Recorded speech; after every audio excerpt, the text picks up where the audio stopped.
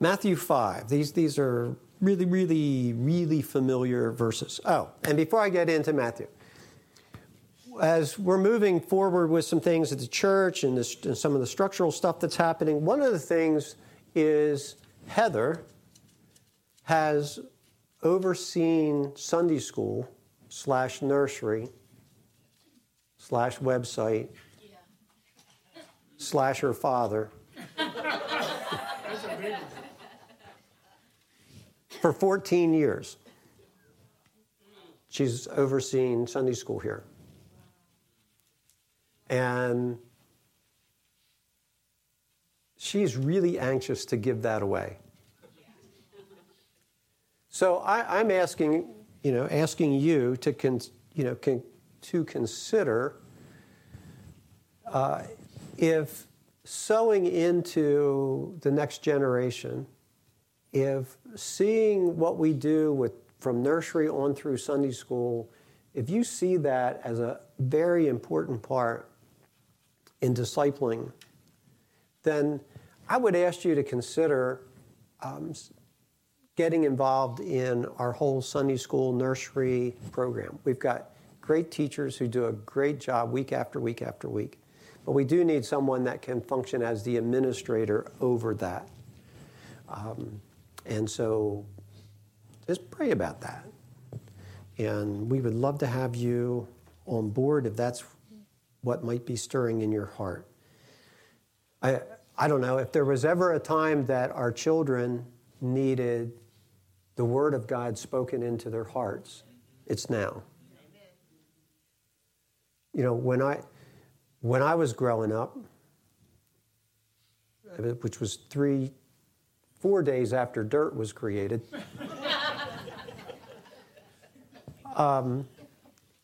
when I think back, like Sunday school and that whole thing was flannel graphs, Kool-Aid, and ginger snap cookies. It was solid. We were well taken care of.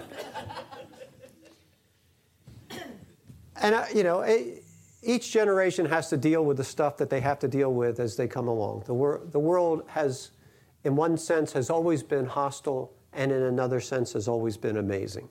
And each generation has to figure that out, and how do we walk in that? How do we move in that? All those things. But for me, if there was ever a time, it seems, where sowing into our children, sowing the Word of God into our children, sowing the power of the Holy Spirit into our children, the gifts of the Spirit into our children, it's now. And this is a really important gift that you're giving into the next generation.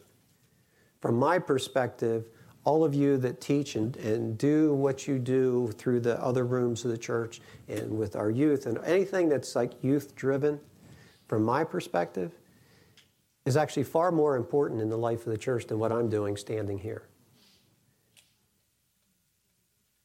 So I value you, I thank you, I honor you, and I think we need to keep the fire moving in the hearts of our kids. Okay. Matthew 5, verse 3. Happy are the poor in spirit, for theirs is the kingdom of heaven. Happy are those who mourn, for they shall be comforted. Happy are the meek, for they shall inherit the earth. Happy are those who hunger and thirst for righteousness, for they shall be satisfied. Happy are the merciful, for they receive mercy. Happy are the pure in heart, for they shall see God. Happy are the peacemakers, for they shall be called sons of God. Happy are those who are persecuted for righteousness' sake, for theirs is the kingdom of heaven. Happy are you when others revile you and persecute you and utter all kinds of evil against you, falsely on my account. Rejoice and be glad, for your reward is great in heaven, for so they persecuted the prophets who were before me. This is real familiar. I think I even got this one on flannel graph. And this morning, it just kind of, when I woke and I was kind of meditating through things, I felt like today, especially with election being on Tuesday, that there's the church, if we're going to be the body of Christ, if we're going to be the imagers of God, if we're going to be true to the vocation that we were put on the earth to do, it requires us to be able to step back from the voices that are all over the place around us, all clamoring to be recognized as the right voice, the best voice, whatever you want to put there. But it's fascinating to me what the climate that we live in right now. It's in the past elections, and this is not a political. I'm not planning this morning to be political, but these are just some observations. In the last election cycles that go from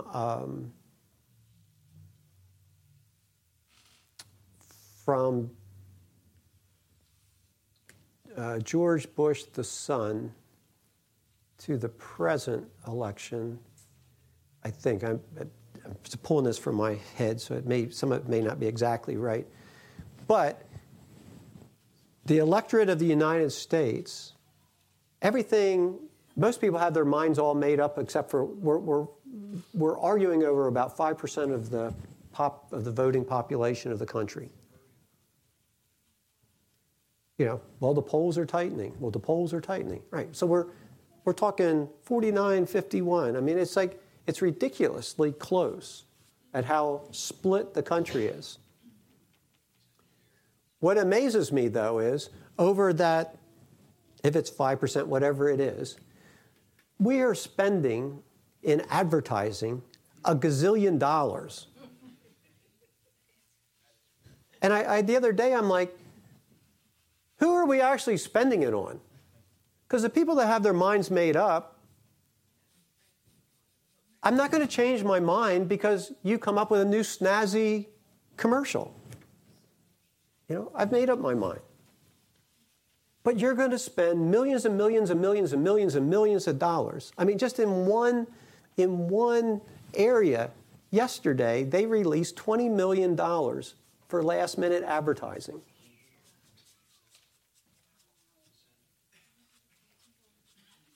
And the media, which is not the media anymore, but the media, all that money flows into them. So they don't really give a rip who wins the presidency. All they're interested in is keeping the argument going because that keeps the money coming in. So I don't get it. I really don't. I think it's France. In all their political cycles, no politician can begin to do any advertising until 4 months before the election, and all advertising has to stop 1 month before the election. I kind of like that. It's like finally somebody said, shut up.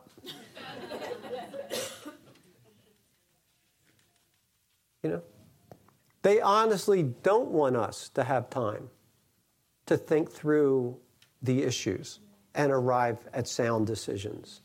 They want to keep us running on fear and making rash decisions that they've already programmed us to make. Which, by the way, if you've not seen it yet, please watch Social Dilemma. I'm thinking about actually showing it here at the church. If you've not seen it, you need to see it. You can get it on Netflix if you have anybody's account that you can hack to watch it. Yes. Just speaking from experience. Okay, enough of all that. Blessed are the poor in spirit, for theirs is the kingdom of heaven. Or happy are the poor in spirit. And it's interesting, this verse, at various times when I've thought about it, I'm like, what does it mean to be poor in spirit? Like, Jesus says that that's actually a good thing. But to me, to go, oh man, I'm just poor in spirit, it sounds like I'm washed out. I'm defeated. I have no life left in me. I have no gusto left, or whatever it is. That because I'm just poor in spirit. I'm just poor in spirit. And yet Jesus is saying, no, you're happy. Be happy when you're poor in spirit. So what's he actually saying, and what does it mean to be poor in spirit? It's interesting because the word poor in the Greek actually refers to being free from the feeling of fate or death. So blessed, happy are you when you're free from being controlled by fate or death. It brings with it this idea that in Christ I'm happy because I'm no longer under the influence of fate or chance, but I'm governed by the all-wise providence of Yahweh. And when I saw that, I'm like, I want to be more poor in spirit. I don't think I'm poor enough yet. Because sometimes I can be hooked by fate, the feeling of fate. I know you guys wouldn't have experienced this, but one of the things that'll happen every now and then for me is like things will really be clicking along good, and I'm looking over my shoulder instead of just rejoicing in good. And I can say there's been times where I sabotaged myself and brought the problem in because I was expecting it anyway. And I can clearly look at times and say, man, I did that one all on my own. But happy is the person that's free from this feeling of fate and lives in the providence of God. Now, I've talked about this before, but you remember providence as opposed to sovereignty. So there are those that would say, well, God's in control. I would challenge us with that. The scripture does not say that God is in control. Yes, that God is in control. What God has done is he's delegated dominion to us. And God is in charge from the standpoint that he is the sovereign, and he can do whatever he wants, whenever he wants. But even in that, he's chosen to limit himself to how he's going to go about that. So in him expressing himself to us in love, if it's done through control, it's not love. It's control. The word providence brings with it this idea that if we live in the providence of God, then we're living with this idea or from this perspective that God's intent is always preparing steps that take me into righteousness and goodness. He's already prepared. The steps of a righteous man are ordered by the Lord. So God isn't controlling me, kind of like put his hand on my head and then he steers me through life. So I'm just kind of walking wherever he wants me to walk. He's not controlling me that way. But what he is doing is preparing my path so that as I walk into it, I'm stepping into his providence, and his providence is intending good for me and intending to bring me closer to himself and to conform me to his image and his righteousness. So then I'm happy because for theirs is the kingdom of heaven. Now, he doesn't say, happy are the poor in spirit because they get to go to heaven. This isn't a go to heaven verse. This is a heaven coming to us verse. This is when I'm transformed, when I realize that I'm actually poor in spirit, that I'm free from these feelings of fate, when I'm free from these places where I feel like other elements are controlling me. And I mean, if we've ever lived in a season where it's easy to feel that way right now, it's easy to feel that way. I mean, there's stuff around me that I don't even see that's controlling me, that can trip me up at any given moment, that can, all those things. The whole political thing. There's just a lot of things that all start coming in where we feel like, man, I don't even have a voice. I can't even, what can I say? Everything that's happening around me, I just have no control of it. Now, at a natural level, that actually is true in a lot of ways. I standing here, Milford, Delaware, I can't control anything that goes on in Washington. Even if the person I voted for wins and goes to Washington, I have absolutely no control over what that individual is going to do. So that feeling can start to come in, but what Jesus is saying is, and let's take the context. Jesus is talking to a bunch of people who are under the rule and the control of the Roman government. And if they don't like you, they kill you. You're not a Roman citizen. You're a conquered person, which means you're only breathing because we're letting you breathe. And we want to take that from you, we'll take it from you like that. So this was not, happy days. And Jesus is just chatting it up with them on the side of the mountain.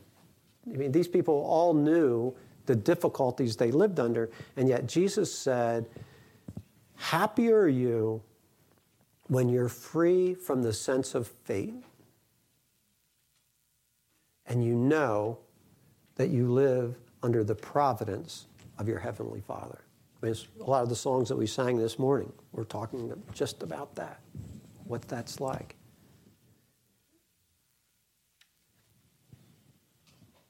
There's, I haven't read the books. I don't know a whole lot about this, but I'm going to get the book. But the writer is writing from the standpoint that in Western culture, we have gotten to the point where being happy and fulfilled, having that sense of happiness and that sense of fulfillment, that those are the two driving feelings that society is wanting and is fighting over getting. So ultimately, if you get in the way of my happiness, you're expendable. If you get in the way of my fulfillment, you're expendable. And so anytime that I feel not at ease, where I feel uncomfortable, where I feel pressure, where I feel pain, then that's I'm going to always try to move away from that and get free from that. And in talking with some the other day, one of the problems with that is we've brought that into our theology, and in a lot of ways, those of us that have grown up in a word of faith background, one of the things that we would do in that line of thinking was, of course, anything anything that's affecting me negatively at all, one, it's of the devil. Two, if it's of the devil, it's got to go. And all I have to do is have enough faith to move it out of the way. And so the problem with that is life doesn't really work that way, or at least not on the side of the town I live on. Life is always bringing in our direction things that make us uncomfortable. If I'm actually going to love itself can be a very uncomfortable thing. Because it means I'm going to serve someone else when maybe I'd prefer not to. But in love, I serve them anyway. So when we're at this place where I'm trying to always bring myself to the place where there's no conflict, there's absolute peace in my life, there's all these things around me. Oh, this is just the good life. It's the good life. I'm not really functioning as a human being. I'm not sure what label you would put on it, but I'm not really functioning as a human being was supposed to function. I have to deal with pain. You're going to have to deal with pain. I'm going to have to deal with loss. You're going to have to deal with loss. We're going to have to deal with mourning. Because you only have two choices. Either, and Lisa, I'm going to pull from you from something I saw that you posted where the Lord said to you, just face it. And that was very liberating for you when he told you, and you were looking at yourself, and he's like, face it. Face it. I'm going to have to, I either have to face it or I hide from it. And if I hide from it, I've now brought myself back to fate. Because I'm not addressing it. So if I'm not addressing it, whatever's going to happen, it's just going to happen. Yeah. But if I'm willing to face it, happy is the person that sees themselves free from fate. Well, if I'm free from fate and I now live in the providence of my Heavenly Father, I can face every situation straight on. It doesn't mean it's not going to be difficult. It doesn't mean it's not going to have pain. It doesn't mean I'm going to be free from uncomfortableness. It doesn't mean I'm going to have to do some things that I would prefer not to do. Yet probably most of us would admit the reason I get in the jam I'm in is because I didn't do what I should have done. I just, God's he's just going to do it. So I'm just going to stay in bed today. God, you got it. Yeah. Just lock the door on your way out. But instead God's like, no. Face it. Because if you face it, what do we discover when we face it? We discover Him. And we discover, as Mike said at the end of worship today, we discover those moments where all of a sudden I realize He's right here. He's right here. One of the problems I am discovering is with a young believer, the snare that a young believer can get caught with is they haven't been with the Lord long enough to really know the Scriptures yet. So the Scriptures aren't, that resource to just pull from the Word isn't there. So I'm learning that. I haven't had experiences with God, so I don't really understand his faithfulness. There's a lot of things in my immaturity as a young believer I'm missing.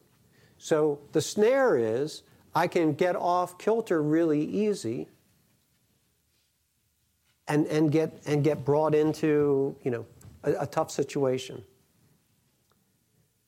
But the snare, and this is what I've been looking at, the snare of a mature believer is that we know how to do it without God.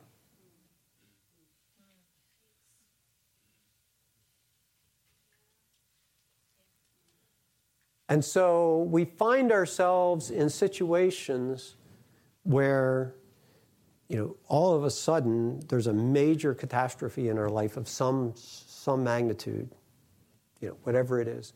And I'm brought to that place where I can't do it without him.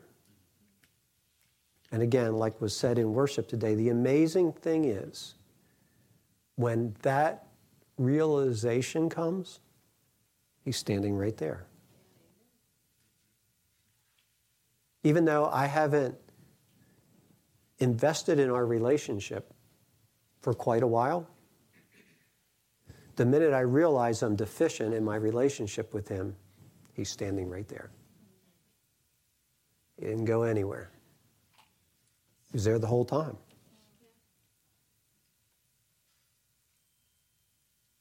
But if we love and he loves, then he's giving me that free will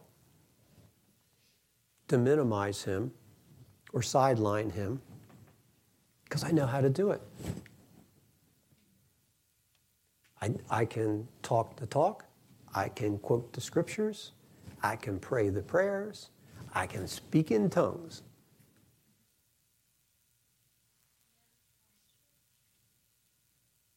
But to have that moment, to live in that place where I'm poor of spirit, I've moved beyond that. Because I just know how to do this whole religious thing. And all along, Yahweh is like, I really didn't ransom you for you to be religious. It's really not my plan. What I want is a relationship with you. That's right. As a son, as a daughter, where we talk a lot. Because I like talking to you.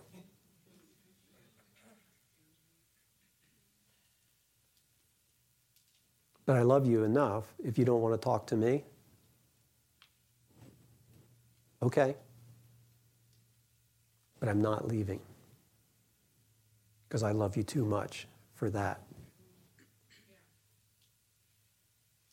And what I will do is take the situations that you're going through, and I'll walk with you through those situations, and I'll mature you as a human being in those situations. And when you come out the other side, you're going to understand things of my glory that you never saw going in. You just didn't see it. Grace is that place where it, if we were brought up in a church situation where grace was generally used in the terms of salvation, then what we saw was grace. I'm this horrible individual, this dirty, rotten, filthy rag. And God comes and his grace, he touches me, and now I get to go to heaven. So grace covers all the rottenness in me and gets me to heaven. That's really not biblical grace. Grace is what empowers me to step into righteousness and be all I was created to be. to be his imager. That's what grace does. Grace is not something that deals with the negative. Grace is the power of the positive. It's the power for me to come into my identity. It's the power for me to come into my potential. It's that place where I can walk into a situation and know I am poor of spirit, and yet grace abounds. And his presence abounds. And now all of a sudden I find myself doing things I know I am not capable of doing this on my own. And yet this grace is at work, bringing me to life, putting life in me. So happy are those that mourn, because they're going to be comforted. I'm just saying, you can't get, Jesus never said, all you who don't want pain, come to me and receive rest.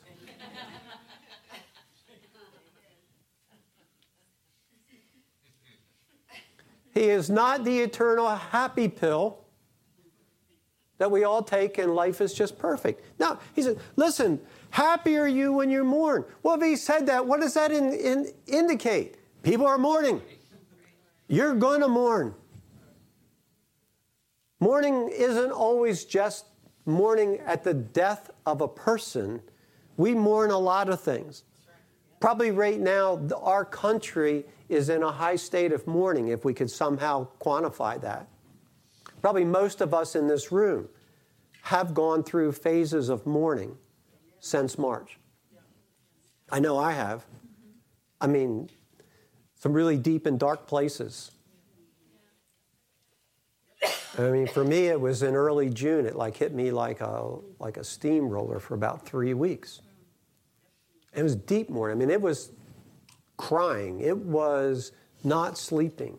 It was feeling this tension that just wraps itself around your heart and won't let go. It was that place when you would hear things said that would just trigger pain, emotional pain. Happy are you when you mourn, because you're going to be comforted. But the way the comfort comes is I face it. If I'm going to mourn, then mourn well. Face it. Experience it. Feel it. Don't be trying to get out from underneath of it. It will end. Mourning has a season. But if you really want to step through the season of mourning, face it, and you'll get through it healthier, and you'll get through it faster, and the residual won't have the impact on you that it does if you ignore it and just wait for it to subside. Because there are things in mourning that force us to face ourselves.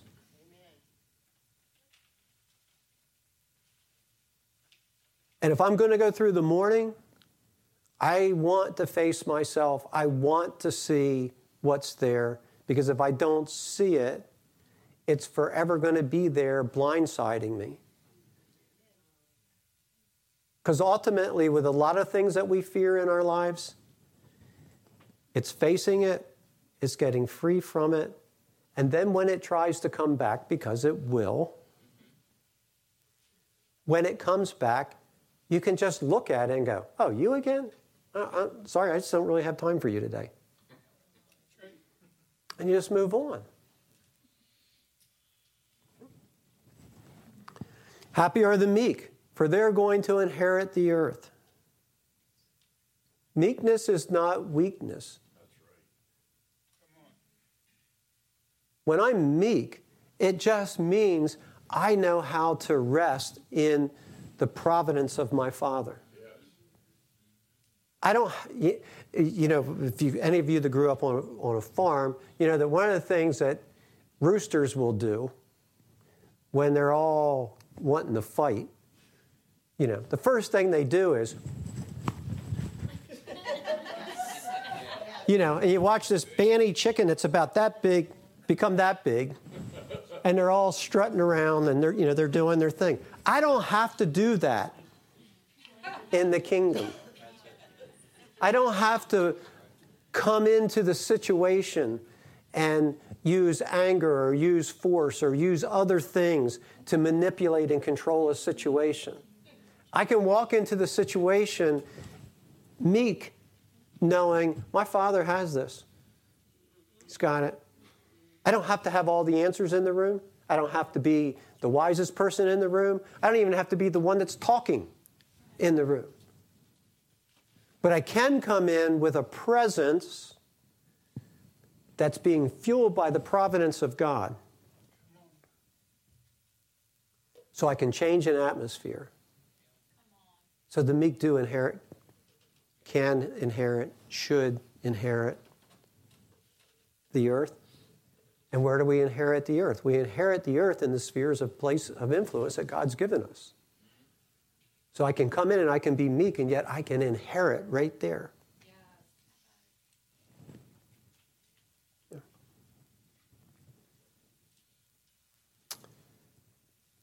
Happy are those who hunger and thirst for righteousness, for they will be satisfied. So, in some circles, it seems like righteousness has kind of fallen out of favor. We don't talk about righteousness. But righteousness is still part of the kingdom. God actually is concerned about righteousness because he knows the effects of unrighteousness. If I'm going to be an imager of Christ, I do need to position myself to a place where I hunger and thirst for righteousness. I was talking to someone yesterday on the phone, and they were saying how before they became a believer, there was a lot of anger that was there. There was a lot of things that was happening in their life. After they became a believer, one of the first things they said was, God, I can't do this without you, because this is how I react. And they said, in a short period of time, God just came in his providence and gave them a new heart in that area. And they saw it change. I don't think we should ever get to the place where on some regular basis we're not saying, Holy Spirit, search my heart. What's there?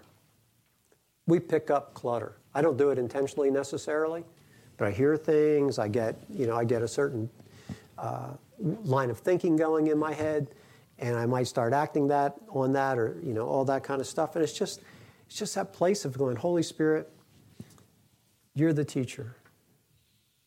Search my heart. And if you find anything there, please show me. And if you'll show me, I'll face it. I won't step away going, well, I've just kind of always done that. Or, well, I don't see why you want to talk to me about it in my life, because we all know Bob does it. I'm not going to deflect it. I'm just going to stand there in his light, in his love, and say, search my heart. And whatever you show me, I'll face it and I'll deal with it.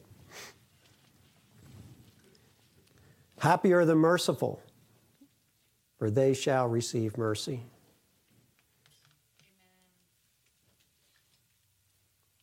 It feels like at least mercy's in short supply in the world right now. We need more people showing mercy. I need to show mercy. Happy are the pure in heart, for they'll see God. Again, if I'm hungering and thirsting for righteousness, if I'm asking Holy Spirit in, then the pure heart that I get from that, it gives me the ability to see God. When my heart is impure, I am going to live in some realm of idolatry on a regular basis. I will be creating a different God. But when my heart's pure, the God I worship is not some God I've created, but is Yahweh himself.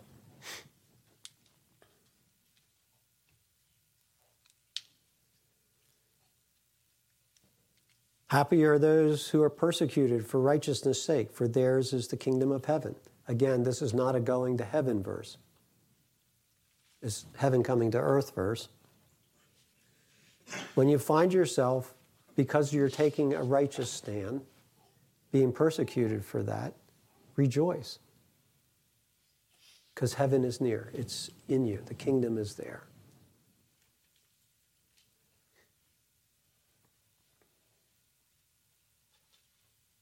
Oh, and I jumped over the peacemakers. Happy are the peacemakers, for they'll be called the sons of God. If ever we needed more peacemakers on the front lines, it's today.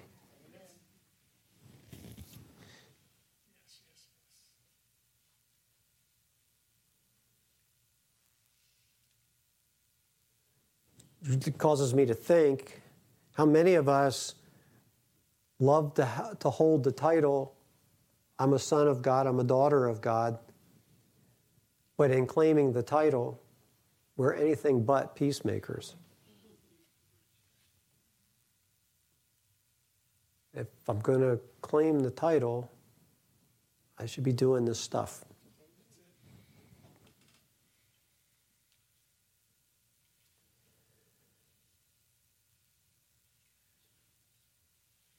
Happy are you when others revile you and persecute you and utter all kinds of evil against you falsely on my account. It does not say, happy are you when you revile others and persecute them and utter all kinds of evil against them falsely.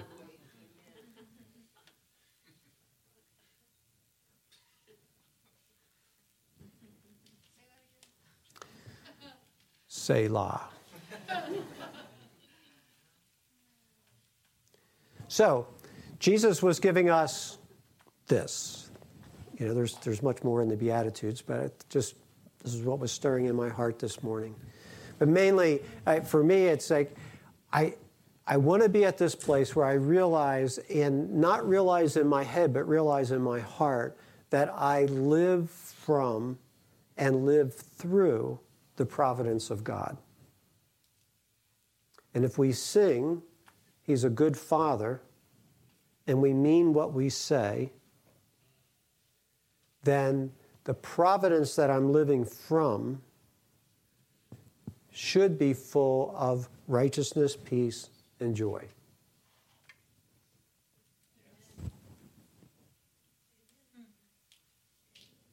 Regardless of what I'm dealing with in the moment.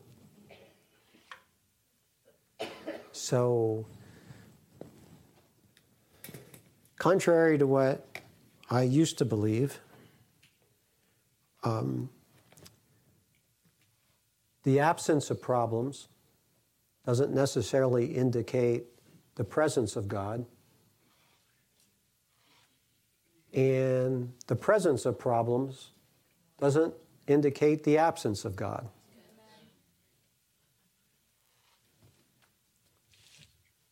I need to position my heart towards my Heavenly Father each day, saying, there was some song that went around a while back, but I don't want to talk about you like you're not in the room. Yeah, that's a good song. Yeah.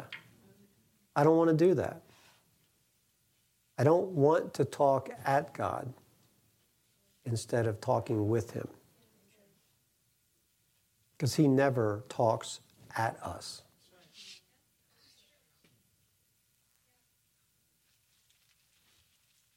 He'll either talk with us or He'll be silent, but He won't talk at us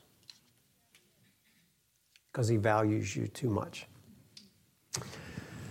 Okay, that's it. That's it. Father, we thank you. I thank you, God, that for this deep love that you have for us. Or there isn't one of us in this room that have come close to comprehending what it means to be loved by you. And I thank you, God, that you continually draw us to yourself. You are for us. That your grace is abounding towards us. That it's your design and desire that we image you on the earth well, so that the earth can know, the world can know, humanity can know that you are a good God, and that you are bringing all the kingdoms of this world into your kingdom.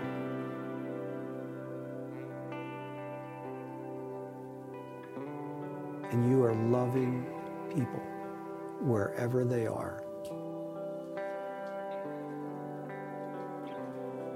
meeting them, speaking to them, gracing them.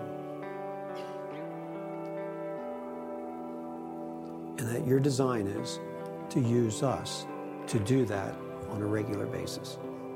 So thank you, Lord. Thank you for loving us. Amen. Amen. Offering plates are in the back. You're welcome to utilize those on your way out. If you've got anything you've got in your pockets that's heavy, just feel free to leave it in the plate, and we'll take care of it. For those that are giving online, we really appreciate that. That's your faithfulness there has just been wonderful. If you've not had communion yet, please share communion on your way out. And if you need prayer for anything, then please come up and receive prayer. Other than that, adios, sayonara, goodbye, go home.